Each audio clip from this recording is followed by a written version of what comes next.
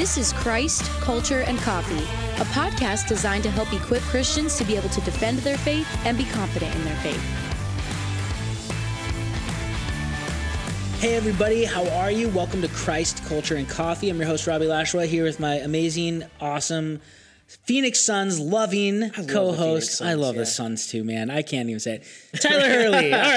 All right. Thank you for that introduction, You're Robbie. welcome. Yeah. We are super excited to be back with you guys on another episode, continuing the podcast still until we come to a close, as we announced last week. Yeah, and if some of you skipped last week's big announcement, that was just another surprise. Yeah, there you go. Surprise. Yeah. There is an end date. There's an expiration date to this show. I'm going to be going to work for Stand to Reason. If you want to know more details, go listen to last week's episode called Big Announcement.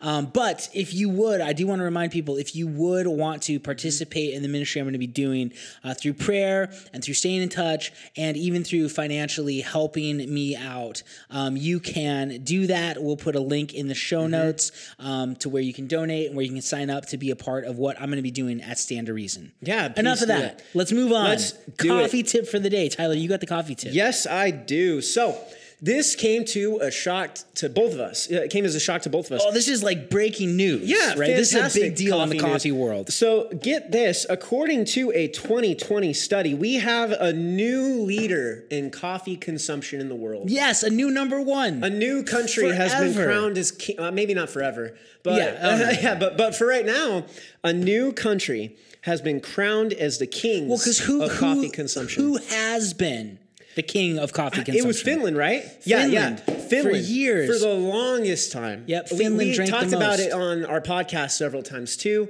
and we talked about just how much coffee they consume. Finland consumes still to this day. I mean, they're in second place. Yeah, they've moved down in the power rankings though. There's right? That's what we're not talking like the about. Cardinals. You know, sorry, too much Arizona sports for you guys. All right, but yeah, still, the 2020 study that came out is that the Netherlands are now the kings of coffee consumption in the world. That's crazy, because if you would have said marijuana consumption, I would have thought that was true. But coffee?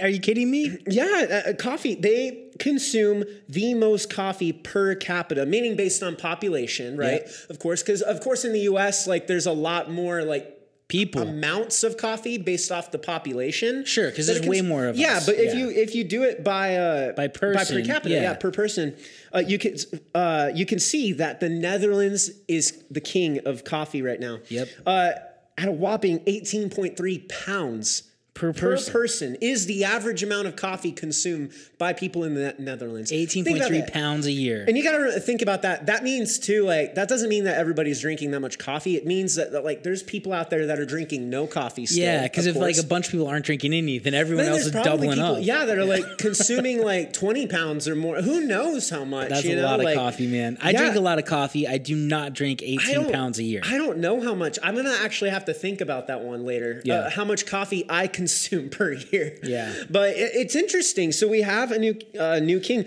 but they replace, again, the previous champs were Finland. Right now, they're at 17.2 pounds. So they got them beat by like a pound. Yeah. Which is insane, considering that Finland was above that. Yeah, they were number one for a long time. Yeah. So it just... I guess it's just a cultural shift. People are drinking coffee more often out there. I guess so. Well, who comes in for the bronze? Yes, and that is Sweden. Okay. In third place at 16.7 pounds, which is not that far off from Finland, but still a pound difference from Netherlands to Finland. That's shocks crazy, me. Man. The part of that shocks me, like I said, it's like that Finland was ahead of them. And now they're ahead by a pound. That's just amazing to me. It's not like a few ounces, you know? I wonder how much like COVID had an effect on this, true. and if they were just at home all the time. Yeah, the study was done in 2020, so maybe it did. Yeah. I don't know. But there we go. There you have it. That is the coffee tip. There's a little coffee news for you, I guess I could say. Breaking news. There's a new king in coffee. We have a new champion. Yeah, look at that. We've crowned a new champion. All right, but Robbie, on to the content for today. Yeah, so we have never talked about this subject, and it's something very important in our culture to talk about. Of course. Pornography. Pornography. So serious subject. We're going to talk about what it does to us, the Christian perspective on it, and what we need to do in response to what Scripture says about pornography. Yes. And so as we talk about this, I did want to mention a little snippet here about what is called the empty self. So J.P. Moreland, who's one of my profs at Biola, has written a ton of great books.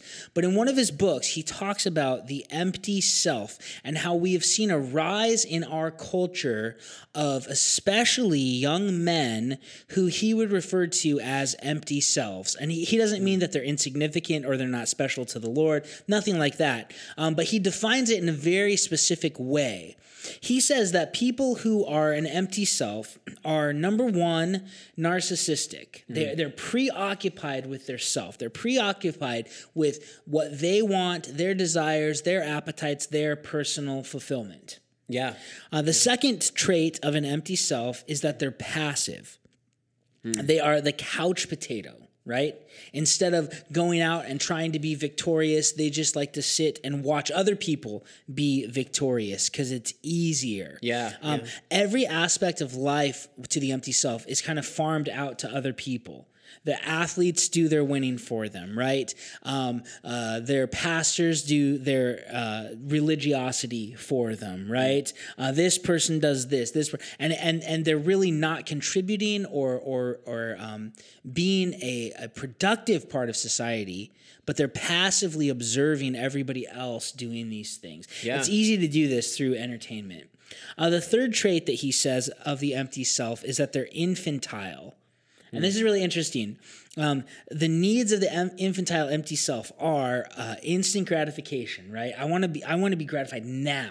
I want my food now, DoorDash. Where are you at? Right. I want you to deliver pizza in 30 minutes or less, or it's free, right? I want my download speed on the internet. I want upload and download speed fast. I want it now, right? Yeah. Instant gratification. They seek comfort and they seek soothing. And the empty self is infantile also because they are controlled by their cravings and appetites. Yeah. That's what controls them. They don't have mastery over their appetites. Their appetites control them, and they want to be filled with food. They want to be filled with entertainment. They want to be filled with consumer goods. Yeah. They want to be filled with all this stuff. They are the ultimate consumer that cannot say no to themselves. And with that's being described, these are obviously like these traits individually are like by themselves are not what defines the empty self. It's when someone is completely consumed and indulged in all of these things, and they're just completely like, because obviously at some points in our lives we all have little tidbits of this course. where we're lazier, instant gratification. Yeah, but this is a lifestyle. Exactly. That's what I wanted to get across to you guys. This is a lifestyle. It's something that is just embedded in you. And this is what everything is about. And so, and what he's saying with this is we're seeing the rise of more and more people like this, especially guys between the ages of 18 and 30. There's more and more people like this. There was a study done in Italy, I remember when I was a teenager, and they had a name for this phenomenon happening in Italy. Really? Yeah, I can't remember what they called them. They had a name for guys whose moms took care of them, made their beds, did their dishes, made their clothes, pampered them until their 30s and 40s. Well, that's kind of the joke. They'd never move out. The guy who lives in his mother's basement in his 40s. Well, but that's what this is. Yeah. And that's a real thing. Exactly. That's a real thing. Yeah. The last trait of the empty self, too, is that they are individualistic, meaning they don't really care about their community. They don't really care about their family. Like the idea of bringing shame on their family has never entered their mind because they're only out for what they can get. And so not always, but typically these people eat way too much, they drink way too much, they watch way too much TV, they play way too much video games, they buy stuff that they can't deserve, they're in too much debt. That's where they're at. And it's because they are narcissistic, passive, infantile, and individualistic, which is not how God has created us to be. And it's really sad because this isn't a fulfilling lifestyle. So that's just a really quick, here's the empty self. With that in mind, with those traits in mind, it is no wonder that pornography has become such an epidemic. Yeah. Because if you think about it, porn offers endless sexual fulfillment, which is infantile. It is. Right? Because I want self-gratification. Porn has made sex be on demand wherever you want it. Yeah. Which is narcissistic, right? Yeah. Because it's all about you and your self-interest and your personal fulfillments. You can do it from the comfort of your own home. You don't have to go out and actually find a real woman and be kind to her. This is where it's passive. Yeah. You see? It's just easy. You literally have to put no work in. And then porn has also made it so that you don't have to work at a relationship with anybody. You don't have to have a long-term relationship. You don't have to, like, one of the reasons I think that God, not the only reason, Tyler. Yeah, right. But one of the reasons that I think God tells us to wait until marriage for sex is because sex is also an incentivizer for young men to get a job and to move out of their mommy's house and to become a responsible adult. Because the craving is so large, it should push you to become responsible so that you can woo a woman and you can provide for her and you can be a stand-up guy. And then you get to indulge in that activity.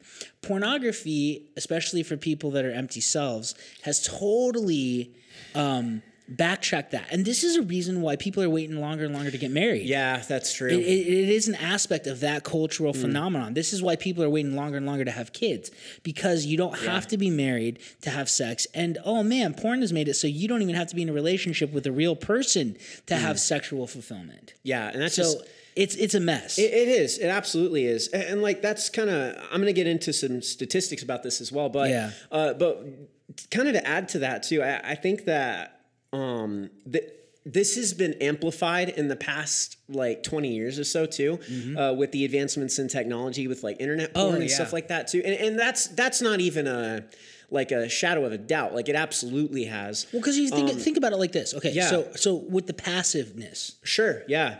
If you had the couch potato, narcissist, infantile, individualistic, empty self dude in the 80s. Yeah. If he wanted pornography, he actually had to get dressed, go out of his house, go to a gas station or a magazine store. And you had to like get an actual physical cassette if you wanted a video, or you had to like go and get a magazine or buy it. Exactly. So this passive aspect of I don't even have to leave my house. Yeah. It makes it so much easier to access pornography now that more and more people do it because it's anonymous almost. Right. Well, it's even beyond that. Like you don't even have to get up to go to your computer. You have your phone in your pocket now. And that's how people can access it. And it's advanced so much with technology, with the usage of it. And so I'm going to get into some statistics talking about that. Yes. So in our culture, this is shocking. And this is kind of okay. Get this. These statistics are, I think, about a year old.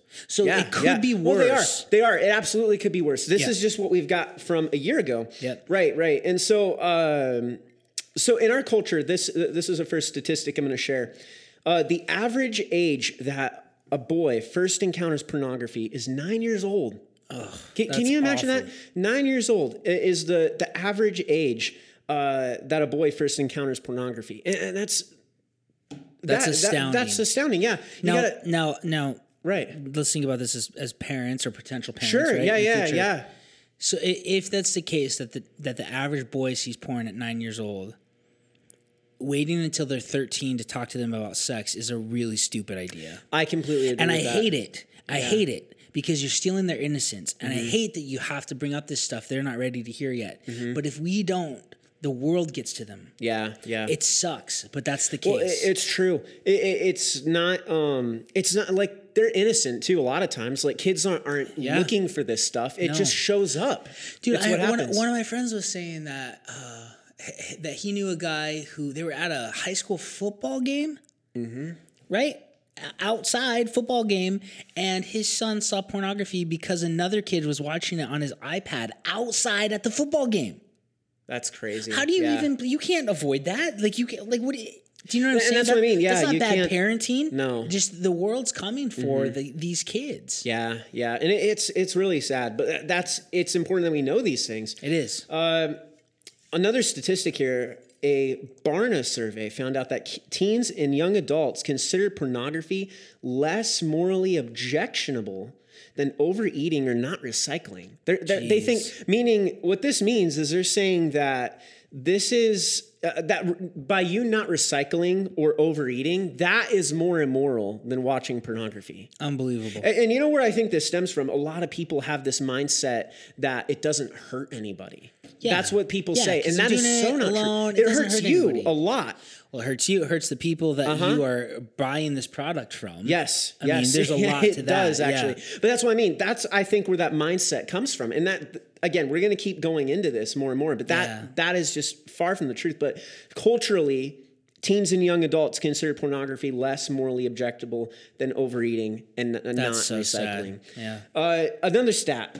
64% of Christian men and 15% of Christian women admit to watching porn at least once a month. And that's meaning like... Yeah, that's not the real stat. Those are just people saying Yeah, that there's it's people true. who actually... Like, there's probably a lot more. It's probably higher than that. And people just don't admit it. That's the thing. 64% of Christian men, 15% of Christian women. That's astounding. Yeah. 1 out of every 8 online searches and 1 out of every 5 mobile searches is for pornography. Wow. Look at that. That's insane. Yeah. It is insane. You think of all the different things that people can be searching on the internet. 1 out of every 8 online searches and 1 out of every 5 mobile searches is for porn. Ugh. And like I said about the smartphone, right? Mobile phone. Yeah. Like on the go with your phone. Because nobody else can see it. Exactly. Yeah. It's private. Yeah. Another stat. Pornography takes up 1/3 of the internet's bandwidth. 1/3. You got to think about that. That is insane. That is crazy, man. There's so much. That's practically insane. Like, so these stats should be alarming to us, the right? majority of the internet is for porn. That's essentially what this is saying. Yeah. Like that's, I mean, majority in that category, but like still 1/3. Yeah. Like that is massive. That is crazy. Yeah. Well, and so now let's contrast it. So this is where we're at culturally, and we live in what has been termed as a pornified culture. Yeah. Where people have porn on their minds a lot, or images that they've seen a lot. And there's physiological reasons for that. It burns in your mind, it burns in your memory, all these things. So we're walking around, and there's a lot of objectifying of each other, and everything's sexualized, you know. And so we live in a culture that is very not biblical. Yeah. However, what does Scripture say sex is for, right? Well, sex is meant to be, and we've done episodes on this. We had one on what's the purpose of sex, and you should go watch that. But sex is meant to be between one man and one woman for one lifetime. That is the biblical view of sex. But pornography plays into this individual aspect of the empty self, right? Yeah. That it's all about you and self-gratification and what you want on demand when you want it, right? Individualistic. So if sex is merely about pleasure, then pornography makes a ton of sense. Of course, yeah. If that is the only purpose or even the highest purpose of sex. And that's what our culture has believed. That's the lie, that sex, the purpose of sex is pleasure. And we would say, no, pleasure is a motivator to have sex. Yeah. But it's not the purpose of sex. Just like the purpose of eating isn't pleasure. Yeah. But pleasure motivates us to eat. Of course. Right? Yeah. Different tastes and different feelings of fullness and things like that. So if sex is about pleasure, then pornography makes sense. But sex is not merely about pleasure. It's about procreation. It's about unity. It's about foreshadowing heaven. And when self-fulfillment or pleasure becomes the goal, the end goal of sexual encounters, then no wonder we have this problem with images on a screen and tantalizing things of pornography. So the allure of pornography, when you come down to it, is completely selfish, it's completely individualistic, it's completely one-sided. Yeah. The viewer of pornography disconnects the body of the person being viewed from who they are as a person. You don't care about this man or woman on the screen. They're just there for you to gain pleasure from, right? Yeah. You don't care what they think, what their background is, who they are. They're literally objectified. Of course. And I mean, it'd be weird if you thought otherwise. I mean, that's the whole purpose of why you're watching, is for consumption of sex. Sexual fulfillment. Yep. And pornography, when you break it down, it's using another person's body as an object or an instrument to fulfill your selfish desires. Yeah. Not even viewing them as a human being, not even viewing them as a person, viewing them as just a sexual instrument for selfish desires. This alone should make us abhor it, right? Yeah, it's disgusting. But it also is entrapment. Sin enslaves us, and Scripture is very clear about this. So let's talk about how it enslaves us, Tyler. Yeah. Pornography literally changes the chemistry of our brains, and that's kind of what I'm going to discuss. Much like a drug addict. It is very similar to drugs. Yeah. People say that it's not, but when you look at the science behind it, of what actually happens, you can see that your brain is physically changed. It is by what happens when you consume it. It's physically changed. Yeah. When pornography is viewed, it floods the brain with dopamine, okay? And much like a drug would. Yeah, exactly. Nancy Pearcey has a quote here about it. It says, this rush of chemicals, when it happens repeatedly, rewires the brain's reward pathway and can become a difficult setting. Brain scientists refer to this as neuroplasticity. Neurons that fire together, wire together.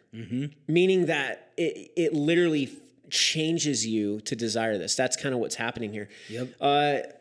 William M. Struthers said this as well. Eventually, the brain is overwhelmed by the chemical overload and shuts down some of its dopamine receptors, which means the porn viewer does not get the same high and has to seek out more hardcore porn to feel the same dopamine effect. That's why porn is addictive. And you see, and that's where we say it's exactly like a drug, because that's what happens with drug users. You're constantly seeking out the feel of the first hit, and to do that, you have to try harder stuff and keep escalating it. And that's how people overdose. And because your brain blocks these dopamine receptors, because your brain's saying this isn't good for that much dopamine to be hitting you. Exactly it. And so your brain starts to limit you. So in order to get that feeling again, you have to do worse and worse. So it's this spiral downward with pornography, where you have to keep chasing harder and harder stuff to get you that same sexual high. Yeah. It's kind of like the opposite of what sex in a marriage does. It's the opposite. Instead of bonding you and bringing fulfillment on an emotional level and a spiritual level, it's just taking you down this spiral of you have to do more and more, harder. And that's why such a good point. That's why not all the time, but that's why a lot of porn addicts have to keep watching more creepy fetish stuff, bondage stuff. Then they get, these guys get busted for child pornography. And it didn't start there. Well, it started back here, and then they needed harder and harder stuff, and it's this slippery slope of addiction to doing completely horrid. Not that porn's not horrid already. Oh, of course, it just takes you down the rabbit hole into such bad stuff. Exactly. And that's the danger, and that's what you need. Like, that's why this is such a big deal. But I thought porn didn't hurt anybody. Well, there you go. Yeah, it addicts you to it. This is what Satan does with sin. Is it's fun at first until you realize that you are a slave to it. Oh yeah. Another problem with it, when people say it doesn't hurt anybody, well, it does, because it also puts pressure on women. In a lot of different ways. So girls and young women in our culture have a ton of pressure put on them because of this porn epidemic. I want to read you a quote by Melinda Liszewski. I'm not good at pronouncing that. I think that's right. Liszewski, maybe. Yeah. So she says, girls and young women are under a lot of pressure to give boys and men what they want, to become a real-life embodiment of what boys have watched in porn, adopting exaggerated roles and behaviors and providing their bodies as mere sex aids.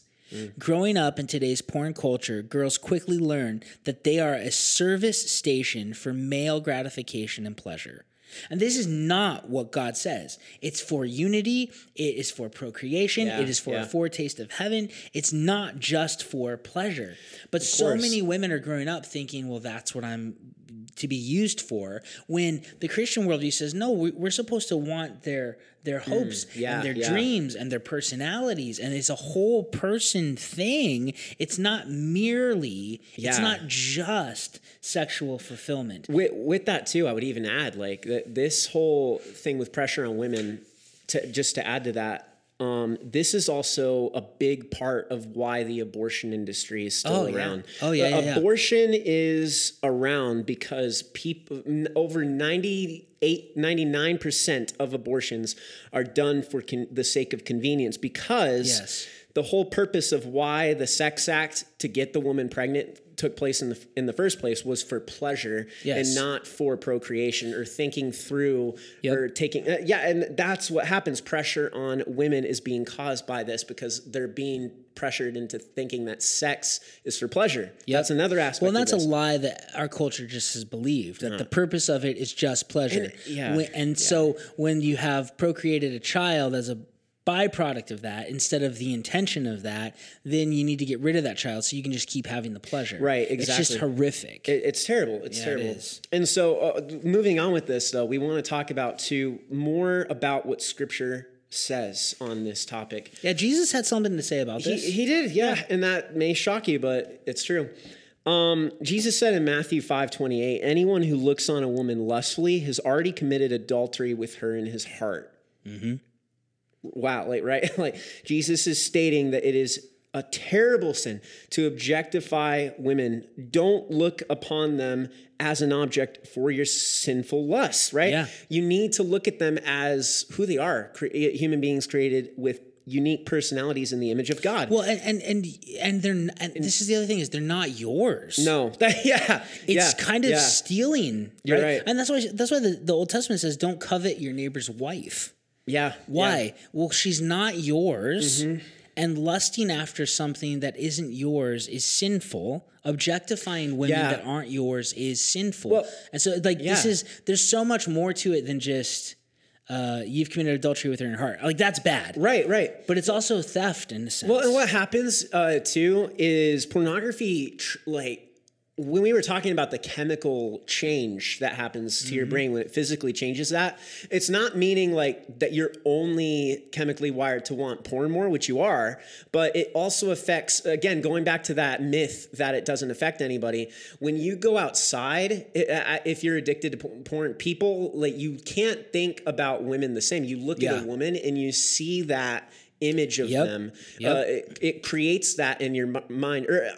That's just what happens. It absolutely does. No, you've sexualized women to the point where now it's not just something the belief is, I can just do this in the privacy of my own home and it's no big deal. It is a big deal because, number one, you're going to lose sleep because you're doing it at night so no one catches you. And you're going to be terrible at your job and be exhausted. And you're going to go out into the real world, and that's how you're going to look at women. Yeah, and that's affects exactly a lot of things. It affects a lot of things. Not to mention the fact that when you watch it, you are promoting the mistreatment of women who are forced into these things to make it, or volitionally choose on their own to be a part of it. But it's a horrendous industry, and you've heard so many stories of women coming out of it that it just, dude, they have to get drunk to perform these things. Yeah, they have to get high. Well, you got to think about it. It's because they're also dealing with moral confliction of doing it because they know what they're doing. But by you, like even watching or doing any of like the quote unquote free content, you're giving them a view. You're giving them ad revenue. You're giving they're making money off of you. And if there wasn't a demand for it, there wouldn't be a supply of it. You're absolutely correct on that, and that's what the issue is here with that. More scripture on this too to discuss. 1 Corinthians 6:15-20. says, do you not know that your bodies are members of Christ? Shall I then take away the members of Christ and make them members of a prostitute? May it never be. Or do you not know that the one who joins himself to a prostitute is one body with her? For he says the two shall become one flesh. But the one who joins himself to the Lord is one spirit with him. Flee immorality. Every other sin that a man commits is outside the body, but the immoral man sins against his own body. Or do you not know that your body is a temple of the Holy Spirit who is in you, whom you have from God, and that you are not your own? For you have been bought with a price. Therefore, glorify God in your body. Mm-hmm. So what this is saying, right? I mean, he said earlier in this passage, do you not know that the one who joins himself to a prostitute is one body with her? Yeah. What he's talking about too. Because sex is for unity. Yeah, exactly. Yeah. It's not just it's not only physical. It's not only pleasure. Yeah. Yeah. It's not only pleasure.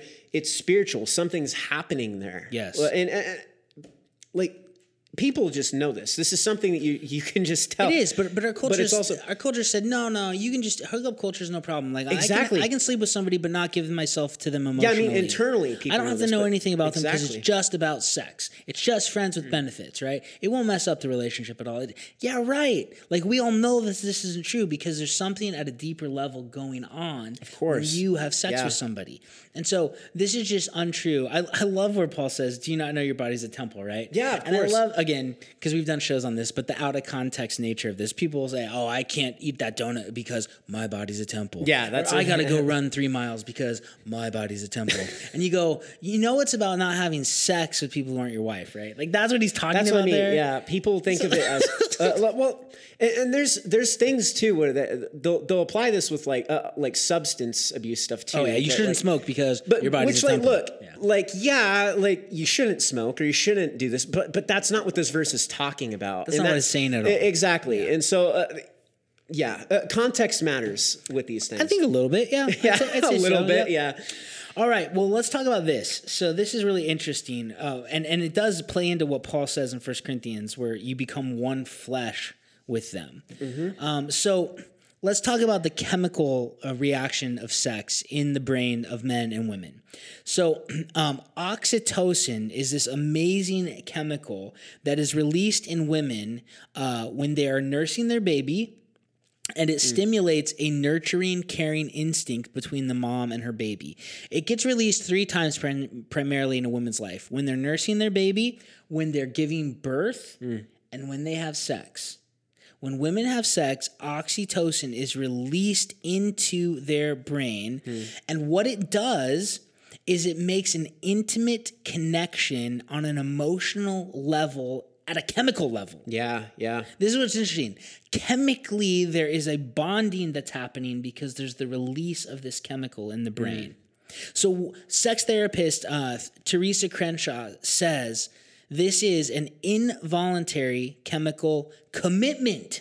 Yeah. Chemical bonding. This is why Paul says that we become one flesh with a prostitute when we have sex with one, because there is a chemical bond, a chemical commitment, a contract chemically being signed in the body of the female, but not just in the female, amazing. Also in the male. And you're going to talk about that chemical. Yeah, when men have sexual intercourse, the neurochemical response releases vasopressin, is what it's called. This chemical is structurally similar to oxytocin. It stimulates bonding with women. With a woman. That's what I meant to say. Yes. But the thing is, what's interesting, some even call vasopressin the monogamy molecule, which is interesting. Monogamy molecule. Yeah. We should make shirts that say that. Vasopressin, monogamy molecule. Yeah. It could be one of those like porn kills love shirts. Exactly. That's what it says on the front. Then it's like read the back to learn more, and it's got like a barcode or one of those things. Cool. That's great.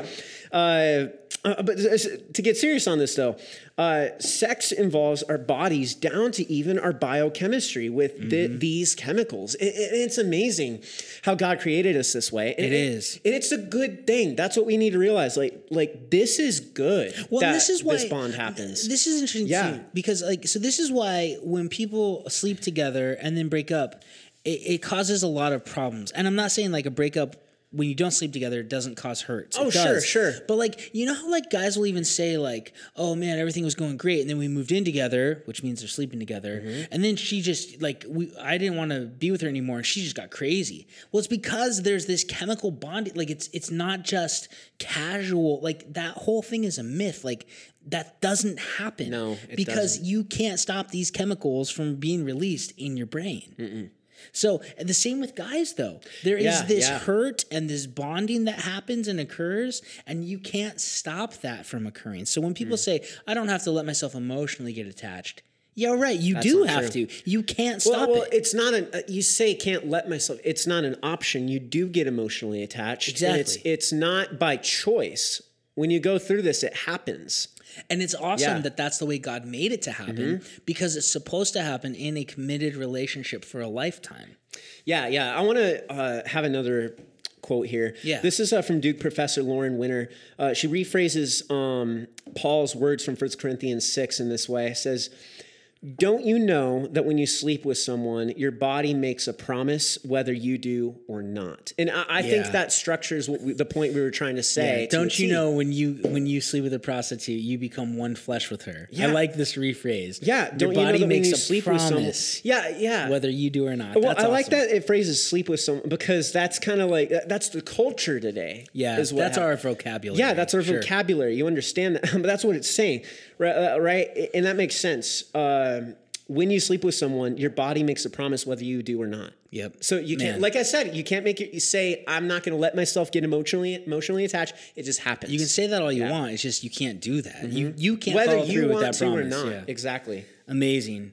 Well, let's talk a little bit more about what pornography does to people. Yeah. So this epidemic of porn in our country is turning men into beings that are incapable of having deep, emotionally rich, intimate relationships. Yeah, right. And this gets interesting. So this was from a Time magazine article from March 31st, 2016 called Porn and the Threat to Virility.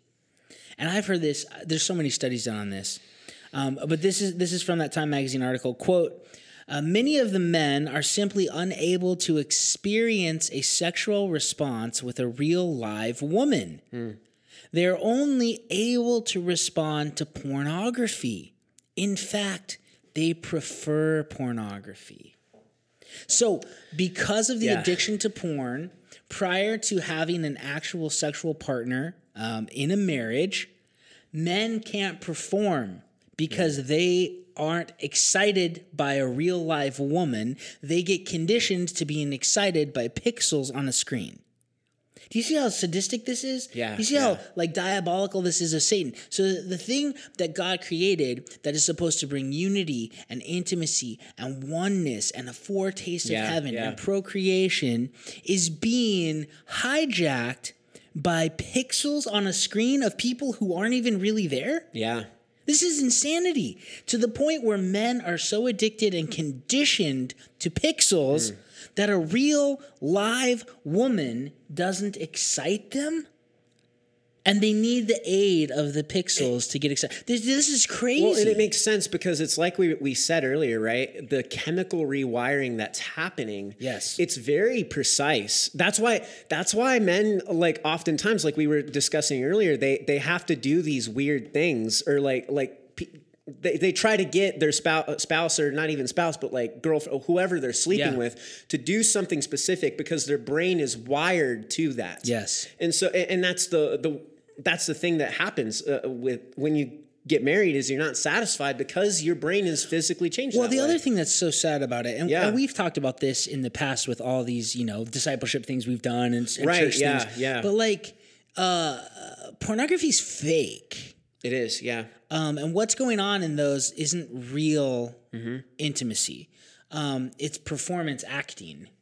And so the crazy thing is that a lot of people watch it and think that's the real deal when it's not, it's fake. And the real deal is not like that. And then they get disappointed with the real deal. Isn't that crazy? Yeah. It's like seriously, it's like watching pictures of a plastic steak on the screen and salivating over it and like, oh man, that thing looks so good. But it's not even a real steak, it's plastic. And then pretending you're eating it or whatever. And then you eat filet mignon, you're like, this isn't as good as that thing I saw. That's not even real. It's fake. It's plastic. It's got sprayed water on it to make it look juicy. Yeah, right, It's not real. And that's a really good way of putting it. that we're having here is instead of having authentic, real intimacy, people prefer this fake thing. Yeah, it's so sad, man. And it's not healthy, and it hurts women.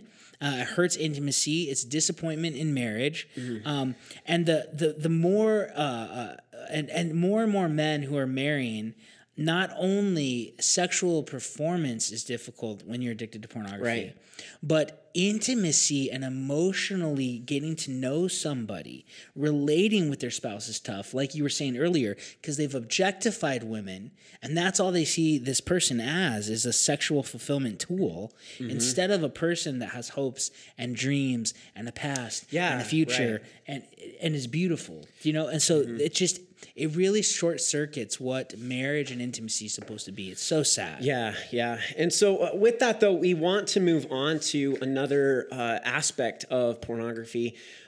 This is interesting.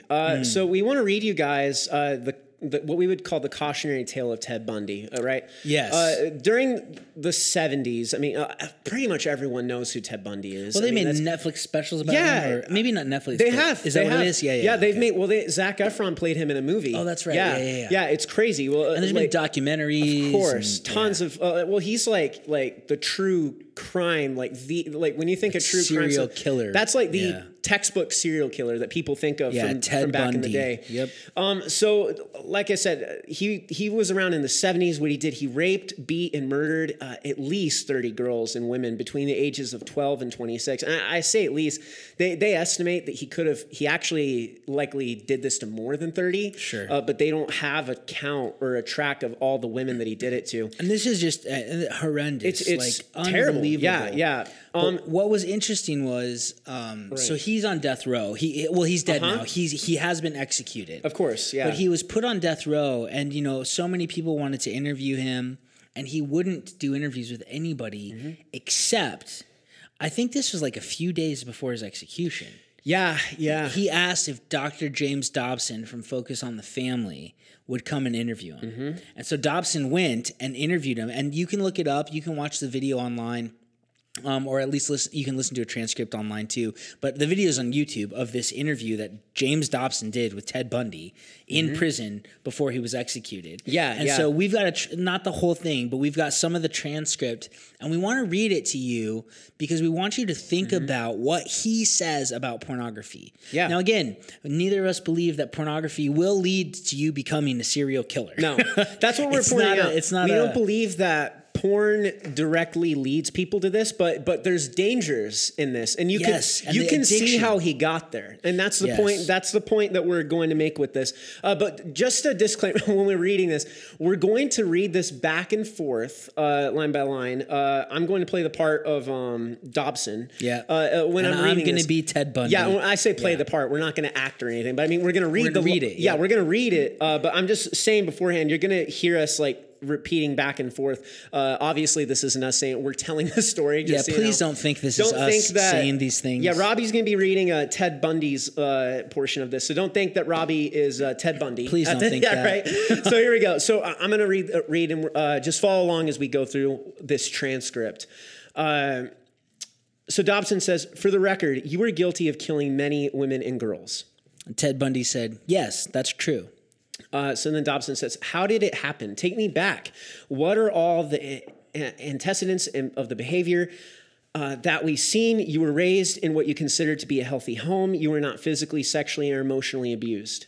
And Ted Bundy said, "No, and that's part of the tragedy of this whole situation. I grew up in a wonderful home with 2 dedicated and loving parents, as one of 5 brothers and sisters. We as children were the focus of my parents' lives. We regularly attended church. My parents did not drink or smoke or gamble. There was no physical abuse or fighting in the home. I'm not saying it was Leave It to Beaver, but it was fine, solid Christian home. I hope no one will try to take the easy way out of this and accuse my family of contributing to this. I know, and I'm trying to tell you as honestly as I know how, what happened. As a young boy of 12 or 13, I encountered, outside the home in the local grocery and drugstores, softcore pornography.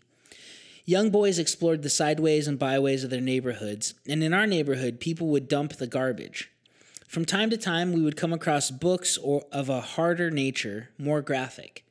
This also included detective magazines, etc., and I want to emphasize this. The most damaging kind of pornography, and I'm talking from hard, real, personal experience, is that involves violence and sexual violence. The wedding of those 2 forces, as I know only too well, brings about behavior that is too terrible to describe." Dobson says, "Walk me through that." what was going on in your mind at that time? And Ted Bundy says, before we go any further, it is important to me that people believe what I'm saying. I'm not blaming pornography. I'm not saying it caused me to go out and do certain things. I take full responsibility for all the things that I've done. That's not the question here. The issue is how this kind of literature contributed and helped mold and shape the kinds of violent behavior. Yeah, and Dobson says it fueled your fantasies. Ted Bundy said, in the beginning, it fuels this kind of thought process. Then at a certain time, it is instrumental in crystallizing it, making it into something that is almost a separate entity inside. Dobson says, you had gone about as far as you could go in your own fantasy life with printed material, photos, videos, etc. And then there was the urge to take that step over to a physical event. And Ted Bundy said, once you become addicted to it, and I look at this as a kind of addiction, you look for more potent, more explicit, more graphic kinds of material. Like an addiction, you keep craving something which is harder and gives you a greater sense of excitement until you reach the point where the pornography only goes so far. That jumping off point where you begin to think maybe actually doing it will give you that which is just beyond reading about it and looking at it. Dobson says, how long did you stay at that point before you actually assaulted someone? Ted Bundy said, a couple of years. I was dealing with very strong inhibitions against criminal and violent behavior. That had been conditioned and bred into me from my neighborhood, environment, church, and schools. I knew it was wrong to think about it, and certainly to do it was wrong.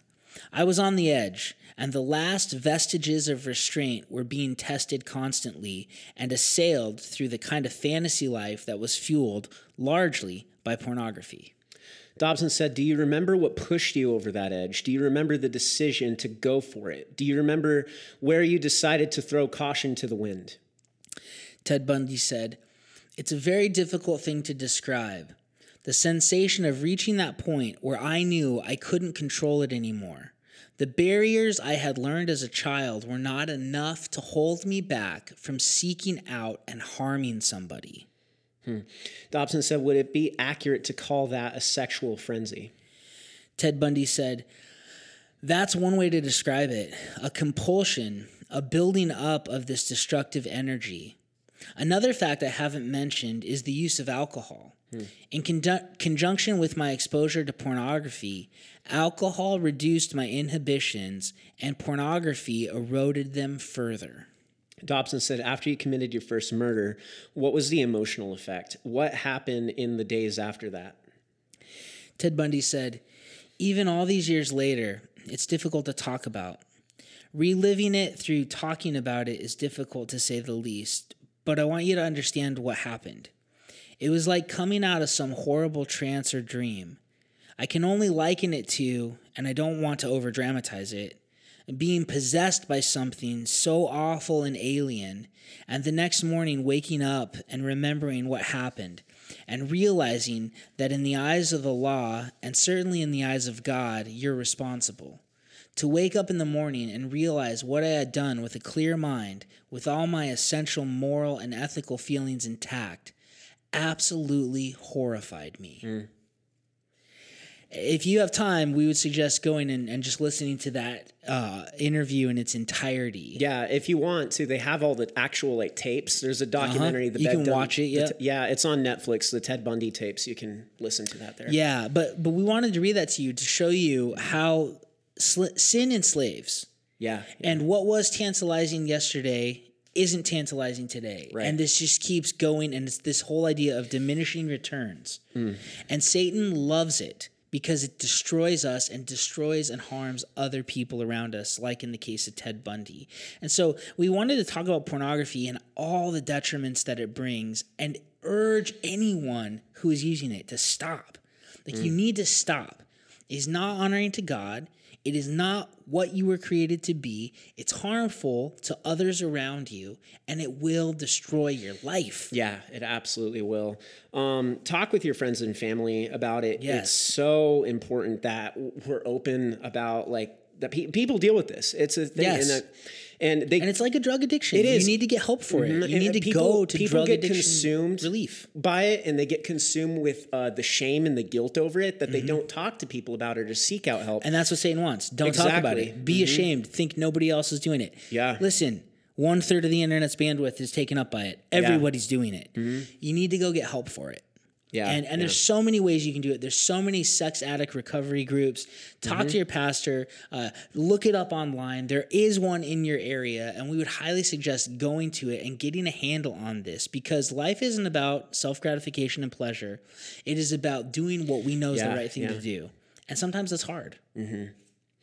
But yeah, seriously though, some good sources on this topic that you guys should look into are Love Thy Body, Answering Hard Questions About Life and Sexuality by Nancy Pearcey, A Practical Guide to Culture, Helping the Next Generation Navigate Today's World by John Stonestreet and Brett Kunkel, and then FightTheNewDrug.org, right? Yep. So these are all sources, and there's tons other that are out there to help with this topic.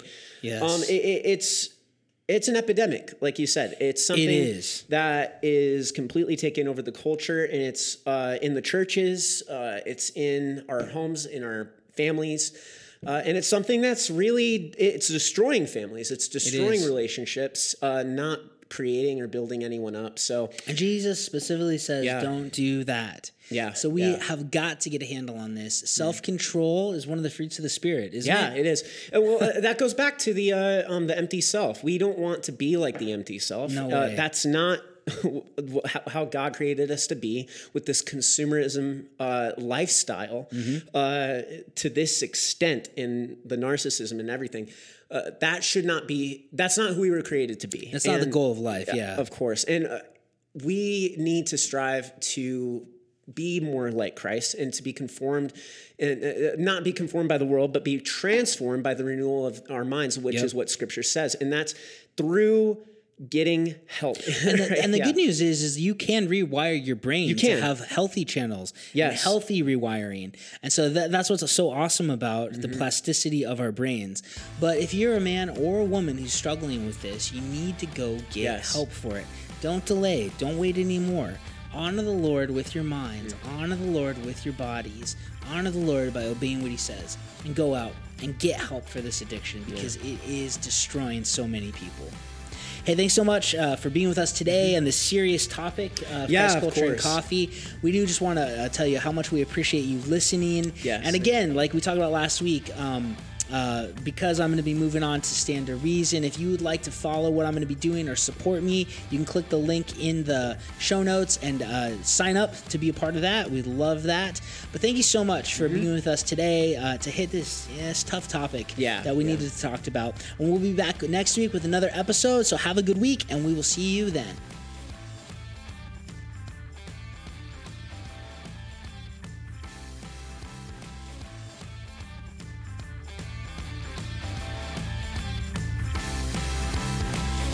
If you enjoyed the show and felt that this podcast was beneficial to you, please be sure to subscribe and leave us a 5-star rating on Apple Podcasts. Also, if you become a Level 4 supporter on our Patreon page, you can get yourself one of our stoneware, Christ Culture, and Coffee mugs, as well as a t-shirt and a sticker. We are available on all podcasting platforms as well as YouTube, and we are also available on all social media platforms. Thanks so much for listening to Christ Culture and Coffee.